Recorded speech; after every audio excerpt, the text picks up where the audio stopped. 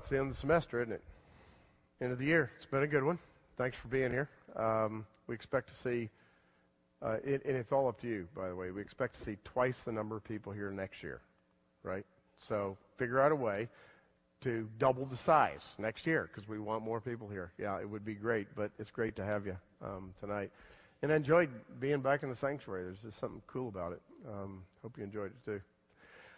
When I was a kid, I grew up in South Florida, like way down South Florida, next to West Palm Beach. So there was no such thing as snow or cold weather, right?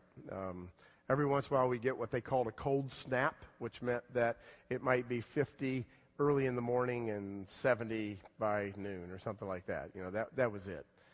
Now, I was born, I was born in Louisville, Kentucky. And I always had this fantasy about living up north as a kid and living in a place that had 4 seasons and all that kind of stuff. And because I was born in Kentucky, both my parents were from there, we would always make this journey to Louisville, Kentucky at Christmas time. My dad was associated with the college, so was my mom, so we always had a Christmas break, and we'd go at Christmas time back up to Louisville. And I always looked forward to snow, and it was a great, fun experience for me. I don't think I had a Christmas in South Florida until I was 18 years old. That shows you how important this trip was to us. Now, I call it a trip, and to me it was an important trip, and it was an enjoyable trip because there was something about, I don't know what it was, there was something like about the coziness of everybody, there's 3 of us boys, being packed in one car. And the trip, as we continued north, it got colder and colder and colder. So every time you get out to go to the bathroom or get a drink or, do gas, we would jump out and find out how cold it was in Georgia, North Florida, Tennessee, and then all the way up to Kentucky. It was a cool thing to do. And my dad used to have our car completely packed. He was a meticulous packer, and he had 3 different places for all of us boys to sleep. Mine was on the floor. He had created in the back of our huge Chrysler Newport, 1967 Chrysler Newport. That's back when cars were as big as minivans, except they called them cars. And it was in the back, between the back seat and the front seat. And there's, a hump in the floorboard. And my dad made these flat boxes so that hump disappeared and it was completely flat in the back. And then he padded it and put a blanket on top of that. And I used to sleep on the floor behind the seat. My middle brother, he used to sleep on the seat right above my head. So I'm on the floor, he's here. And my little brother would sleep up on the floor at my mother's feet in the front. And there was enough room for all of us. Of course, we didn't do seat belts back then. Nobody even thought about it, right? So we're all packed in there, and it's really cozy, and there's just the hum of the engine, and you just can't wait to get Kentucky. And it's just nostalgic. Just thinking about it makes me feel comfortable. That was a trip that was about as close to what the pilgrims in the ancient world, the Jewish pilgrims, would have experienced at least once a year if they had the money. They would go, no matter where they were in Israel, they would make this pilgrimage, this journey up to Jerusalem.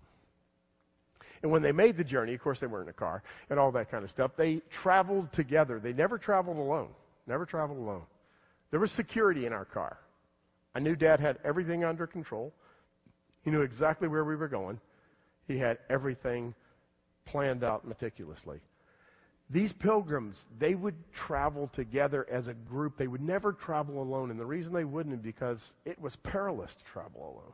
It was a scary activity. You didn't just go out and travel by yourself. You traveled together. So as they traveled together up to Jerusalem, they had songs, apparently, that they would sing. And we have really good reason to believe this is true, that the songs that the pilgrims always sang are in the Psalter that we've been talking about for the last 4 weeks. And they're in a section called a song or songs of ascents, to ascend up. Okay? And apparently they sang these songs while they traveled. So get this, you're a little kid, right, and you're with your family, and you got some animals along, of course, because they're carrying the load, and you're all excited about going to Jerusalem, and all the way up, the adults are singing the songs, and the kids are singing the songs, and you're stopping at night, camping out alongside the road, or maybe in an inn. It's just great. I mean, I can imagine thinking that was the most fun in the world. You know who else did that when he was a little boy? Jesus. Remember the story of Jesus when they were on their way to Jerusalem? That's what they were doing. When he got lost and they couldn't find him, he left the group. These songs are found in Psalm 120, and they run from 120 through 134, technically. Those were the songs we think they sang as they went up to Jerusalem. Now, what I want to do is just select the first three and say something about all three as it relates to us being pilgrims, right? We're not pilgrims the same way they were. We'll never understand what that kind of pilgrimage was like, but the images that the Bible delivers to us tells us we're pilgrims, right? We're walking to our celestial city. We're going to our new Jerusalem. Eventually, we're going to be there. We're going to arrive. And as pilgrims, we're walking together, not alone, together. So what are these songs all about? What do they have to teach us about being pilgrims? I begin with 120. Okay, here's the words from 120. I'd love to know what the music was. We lost the music a long time ago. We still have the words. So you can make up a tune in your mind as I read them. I call on the Lord in my distress, and he answers me.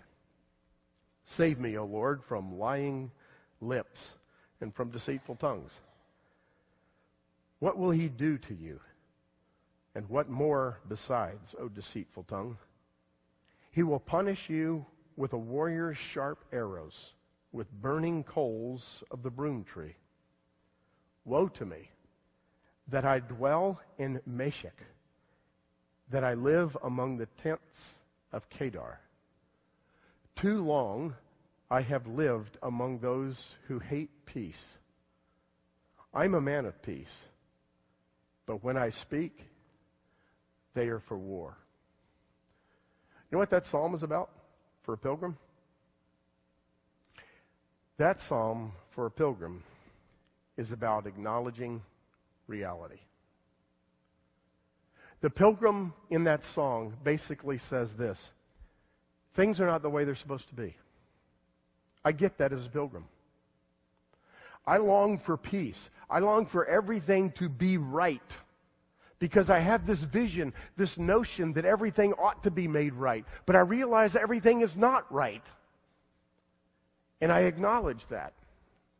Straight up, I acknowledge it. At the beginning of my pilgrimage, I say, I know, God, things are not right. I long for peace, and I live in this place where everybody hates peace.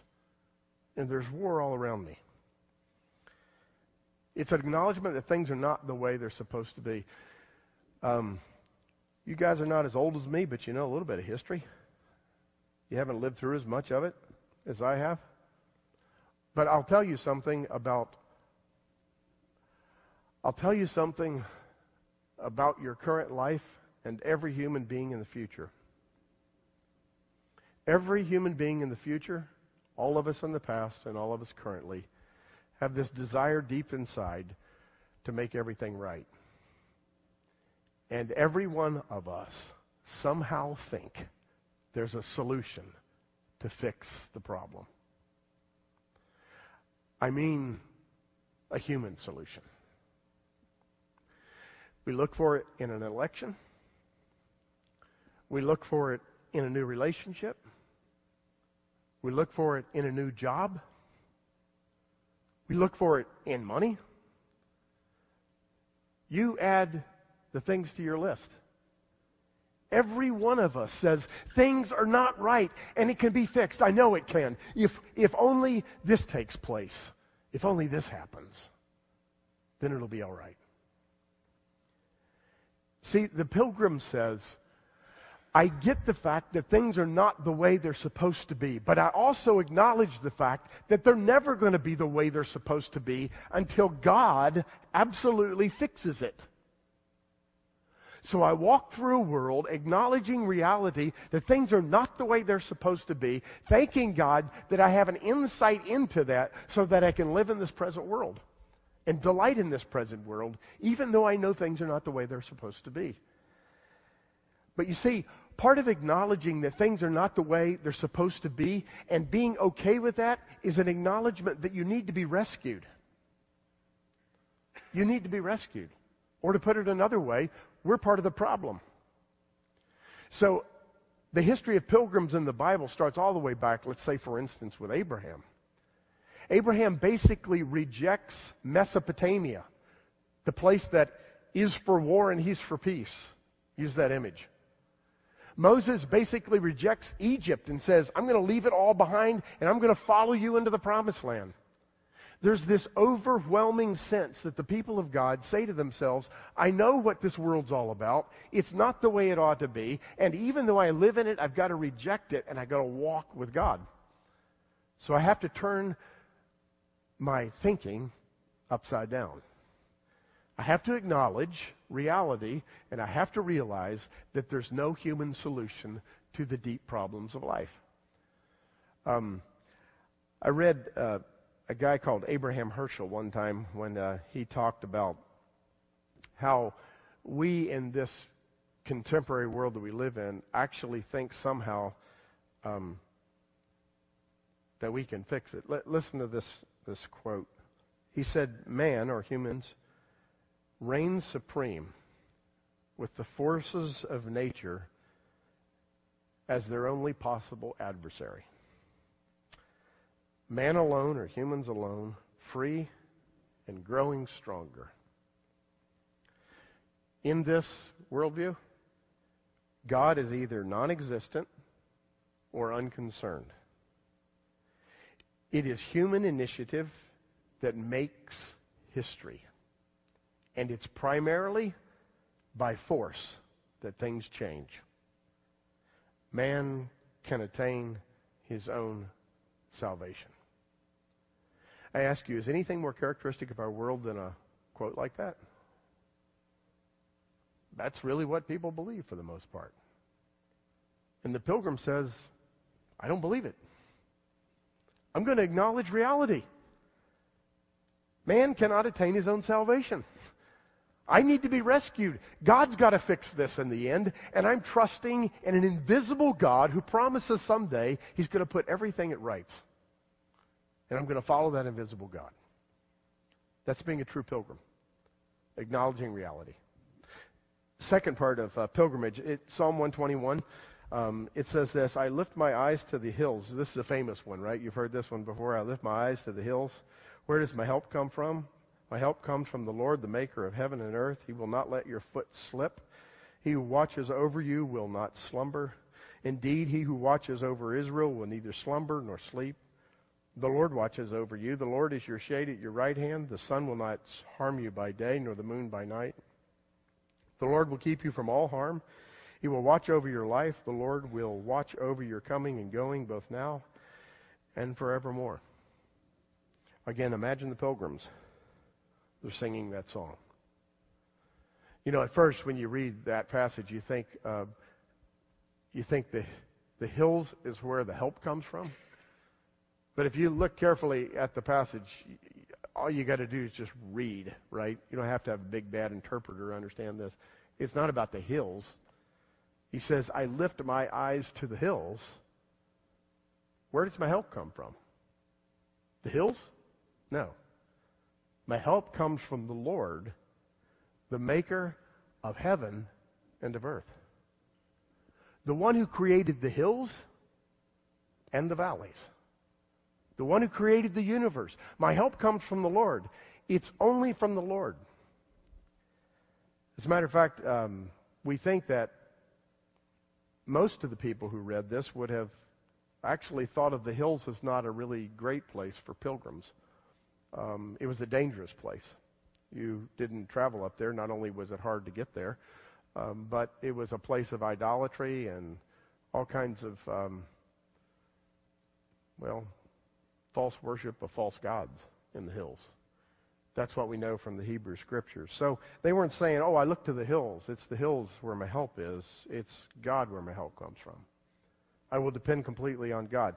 Don't you love the images, though? Your foot will not slip. Right? And you think, okay, that's a promise he didn't keep. I know a lot of people whose feet slipped. It's not a Pollyanna kind of statement. The pilgrim didn't walk and say, my foot will not slip and I won't turn my ankle and things won't hurt. The pilgrim was basically saying, God, you are so sovereign in this journey called a pilgrimage with you that you will not let me. Now think outside body now, right? Think about spirit. Think about real person. You will not let me slip so that I cannot continue in the journey. No matter what comes my way, I will not fall down so much that I cannot get back up. God, you're with me that way. You won't let my foot slip on the journey. As a matter of fact, the pilgrim says, the Lord watches over you during the day, and the sun won't smite you by day. One of the things that was the worst kind of things for pilgrims was sunstroke, especially in that region of the world. I mean, terrible heat, and you could die of sunstroke. The pilgrim says, God, you're not going to let me go down that way. I'll be protected because you'll let me continue to follow. There's also a phrase in there that actually means moonstroke. Kind of a weird thing. The sun will not smite me by day, nor the moon by night. How does the moon smite you by night? It's a metaphor. It basically means I'm going out of my head. I'm so tired and worn out. I'm so exhausted. I'm so confused that I lose my bearings, that I don't know where I am, and I'm loony, right? Lunar, moon. The moon's not going to strike you at night. You're going to be okay. I'm going to watch over every one of your steps. I will not let you fall if you keep your trust in me. No matter how bad it is, no matter how deep the pain, no matter how much you feel alienated, I will always be with you. I'd like to insert the words of Jesus in here as an interpretive tool. I will never leave you or forsake you. That's what the pilgrim is hearing from God. No matter what, I'm always going to be there. Keep walking. So, you know what all that is right there? The first was recognizing reality, right? Acknowledging reality. The second part we just talked about is acknowledging sovereignty. You recognize reality in the darkness of the world, and you recognize sovereignty right alongside of it, that the one who created all of that is your God, your sovereign God, and he's going to walk you through it all, and you're going to be okay. The third psalm is 123. 122. Almost hate skipping through these psalms like this because they're so rich and there's so much stuff here, but let me go to 122. That psalm says, I will rejoice with those who said to me, let us go to the house of the Lord. Our feet are standing in your gates, O Jerusalem. Remember, that's their destination. That's where they want to be. Jerusalem is built like a city that is closely compacted together. That's where the tribes go up, the tribes of the Lord, to praise the name of the Lord according to the statute given to Israel. There the thrones for judgment stand, and the thrones of the house of David. Pray for the peace of Jerusalem. May those who love you be secure. May there be peace within your walls and security within your citadels. For the sake of my brothers and friends, I will say, peace be within you. For the sake of the house of the Lord our God, I will seek your prosperity. You look at that and you think, well, that's interesting. I don't go to Jerusalem. I don't have the same affinity to a city that they did. What's going on here? Let me suggest that symbol, Jerusalem, it stands for everything being right? A city that is neatly fitted together. A place where everything comes together in a well-ordered way, the way it's supposed to be. That was their visual image of Jerusalem. But remember, their visual image of Jerusalem rested on the bedrock of one place, the highest point in Jerusalem, the center of the city, which was, what do you think? Just guess. The temple. Right at the heart of everything was the temple. Right at the heart of the city in their minds, metaphorically and even literally. I mean, maybe not mile by a mile literally, but at the heart of everything was worship of God. So when they thought about going to Jerusalem, they weren't just talking about a great city, they were talking about the center of worship of God. So you've got acknowledging your reality, then you've got acknowledging sovereignty, and then you've got acknowledging worship. That, as a matter of fact, worship is the heart of life itself. So the pilgrim says, I'm on my journey, acknowledging that I must renounce the world. I'm on my journey, trusting in the sovereignty of God, and I'm on my journey. I'm going to Jerusalem, the house of the Lord, because it's there that everything fits together. Eugene Peterson was a pastor for a long time before he wrote a lot of books and translated the Bible in the thing called The Message, right? He tells a story one time when he was making a pastoral call. He was planning to go visit a lady who was having some real trouble. I mean, emotionally and in a lot of ways, she just was a mess. And he said, I went to visit her, and I knocked on the door, and she said, come in, it's open. And I opened the door, and I looked across the room, and there she sat at the window. And she didn't even turn to me. She just kept doing what she was doing. You know what she was doing? She was cross-stitching. And she said to him, Pastor, I think I figured something out while I was waiting for you. I'm cross-stitching a picture. And she said, the fabric is stretched tightly by a frame. And I can't make sense or order or create this picture without the frame. She said, it dawned on me that I'm losing my framework for life. Everything's just everywhere. I'm just all scattered. I'm stitching stuff up without a frame. It was almost like Eugene Peterson could say to himself, okay, you got it, I'm going to go home. But of course, I'm sure they talked about that. He uses it as an image in his book. And he suggests, and I think he is so right, guys. He suggests that worship is like a frame. When you go up to Jerusalem, when you go to the house of the Lord, when you worship God in the midst of life, it's like a frame that holds it all together. It's the real frame that creates the fabric of life and makes sense out of life. Why? Because this is not all there is. Life that you're experiencing is just a tiny blip on the radar screen of humanity and on your eternal life. And you've got to have the framework of worship to hold it together. Have you ever noticed, maybe you haven't, because you guys probably haven't started decorating houses yet, but sometimes you'll get a picture or a poster that you think is a wonderful picture. If you're into this kind of stuff, if you take that picture to a frame maker who knows exactly what to do with frames, you know what he or she will do with it? They will pick out a frame for you that focuses you on the image that you love. And the frame will highlight colors and things you never saw before. And all of a sudden, when you look at the picture, it comes alive in a new kind of way. Why? Because it's a framework for it. Worship is like that for us. It's a frame. It helps us to focus on the things that are most important in life. It's not an activity that we just do. It really is the center of life.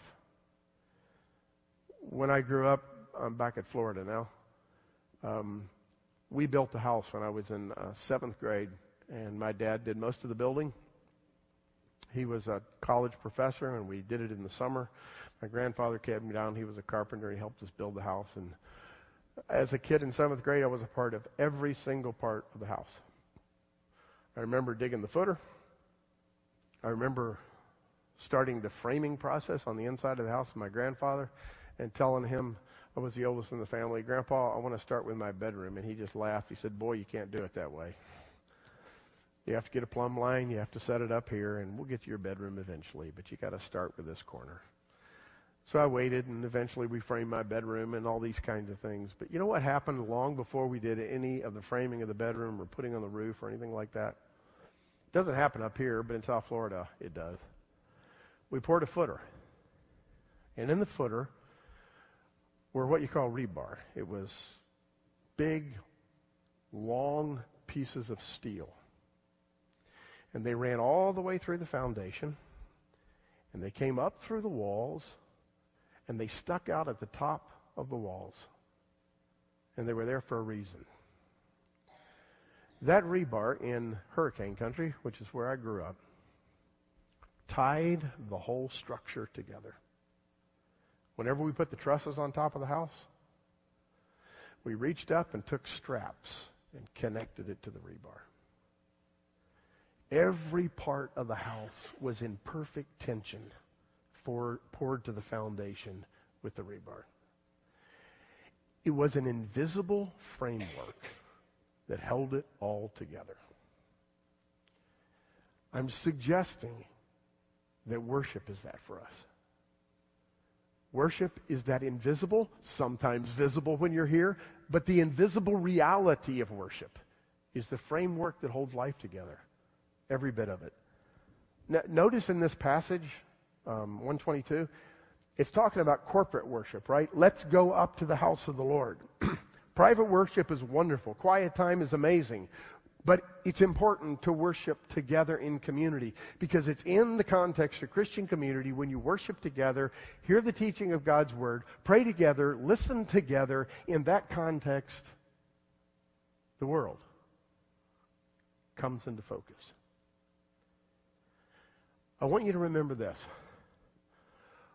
What you discover in worship, what you discover in worship needs to define the rest of your week.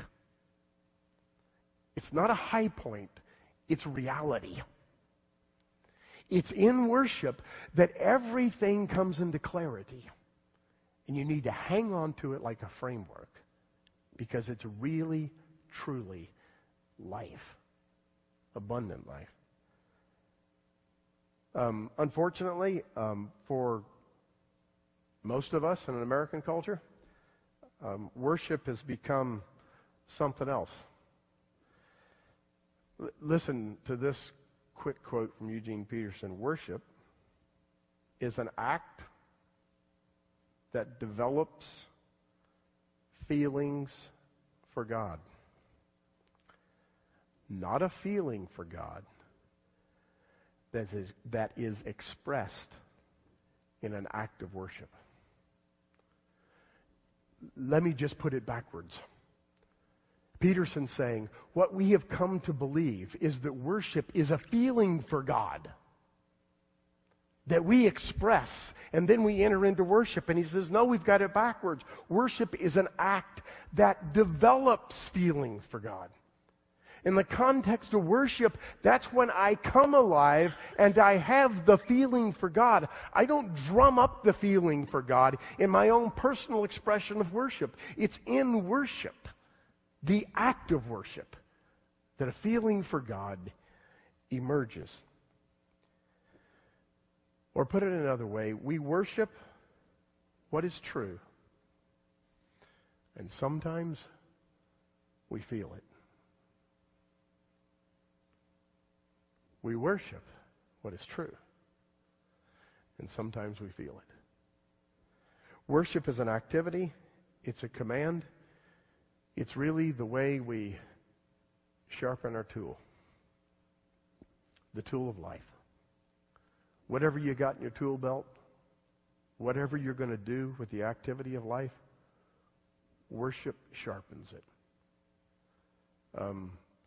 One of the things I grew up doing was landscaping. And I had an old guy that trained me in a lot of landscaping things. And he used to tell me, Bobby, the success of your endeavor is no better than the sharpness of your tool. He said you never waste time when you sharpen your tool. Man, was he right. It could be a mower blade. It could be a hoe. It could be a machete. It could be an axe. It could even be a chainsaw. If the tool was sharpened, it was ready to go. Worship does that for us. It sharpens us to understand life. So what's the point? The point is this. You guys are getting ready to go out for the summer, right? Whatever you do, don't deny reality.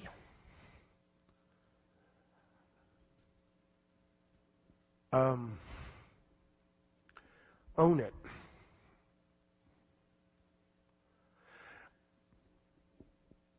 Life sucks. People are mean. Our culture's going backwards. Things are not the way they're supposed to be. Own it. Can I say this? Yeah, you're like my kids. Every one of you here is younger than my kids. Grow up and own it. That's the way life is. It's just hard and it's tough. Own it. Because that's not going to change, because the world's fallen. And things are going backwards. But when you own that reality, it helps you to understand your discomfort with life. And you can actually praise God in the midst of it. You can say, it's not the way it's supposed to be, and you've given me a hope and a joy concerning my life in the midst of this reality, that I can actually have an effect on it, and I can transform it, and that this reality is going to change. Someday, it's going to be okay. God's going to fix it. There's no human story like that. There isn't one. It doesn't exist. It's a fantasy. But it's a reality that God is going to fix it. So acknowledge reality and then hang on to the sovereignty of God. Remember that God will never leave you and never forsake you, no matter where you are this summer, or if you're a senior, you're on your way out. You're on your way to grad school, you're on your way to the workforce, and life's going to get tough. I want to promise you, you've got to promise yourself and remind yourself, God is never going to leave me or forsake me. He is always there with me. And He's shaping me in the midst of all of this. He's doing it. You guys have dreams and expectations and hopes that are wonderful. But there's a wall out there that you're going to hit sometimes. It's going to feel like it's not the world I thought it was going to be. But it's the world that's out there. And God's in it. And He's with you. Believe it. And then whatever you do, for God's sake, whatever you do, don't abandon worship. It's the center of life. It brings you back to where you know things are true. And in corporate worship, it helps to inform your reality, because you don't want to be alone. You don't want to be on your own. You want to be in a community of Christ followers that reorients your mind and your heart to see things clearly, because the world's going to get cloudy. So whatever you do, don't abandon worship. Find Christian community and stay with it, and it will help you in your pilgrimage with God. I promise you it will.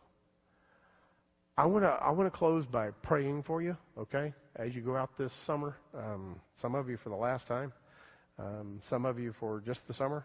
And then I guess we can do Q&A if people want to do that. It's up to you. But let me pray and we'll go from there, okay? God, I thank you for every one of these students here tonight. I thank you, Lord, that before the foundation of the world, you chose them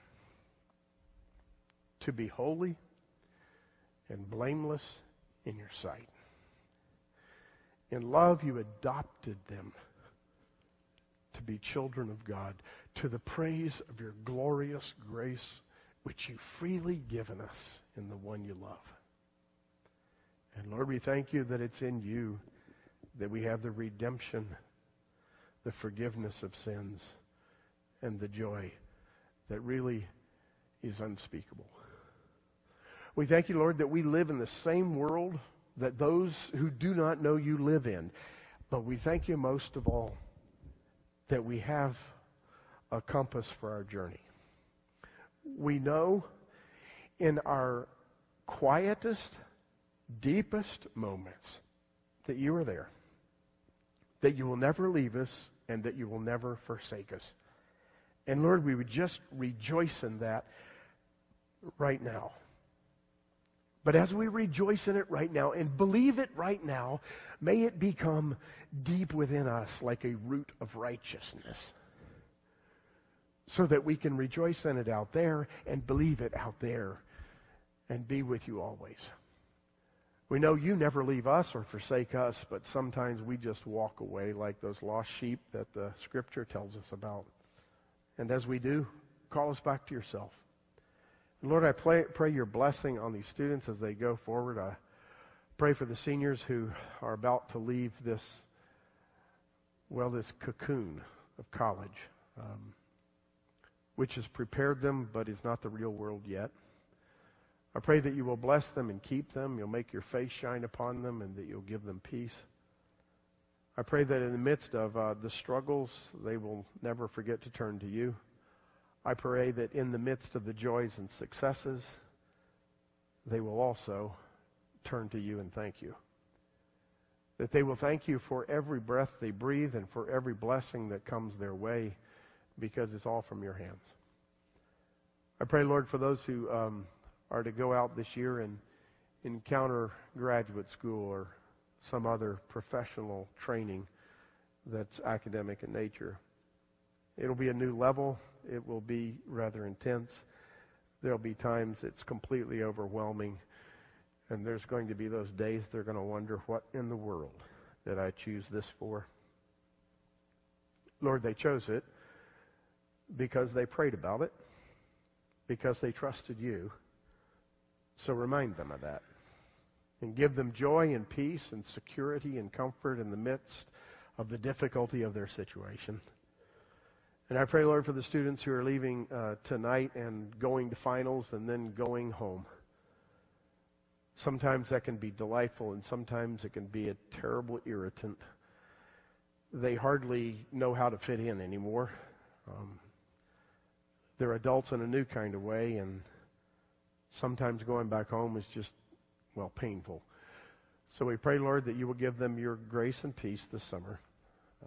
Whatever they do, as work or ministry or traveling, we pray that you will protect them and bring them back to us.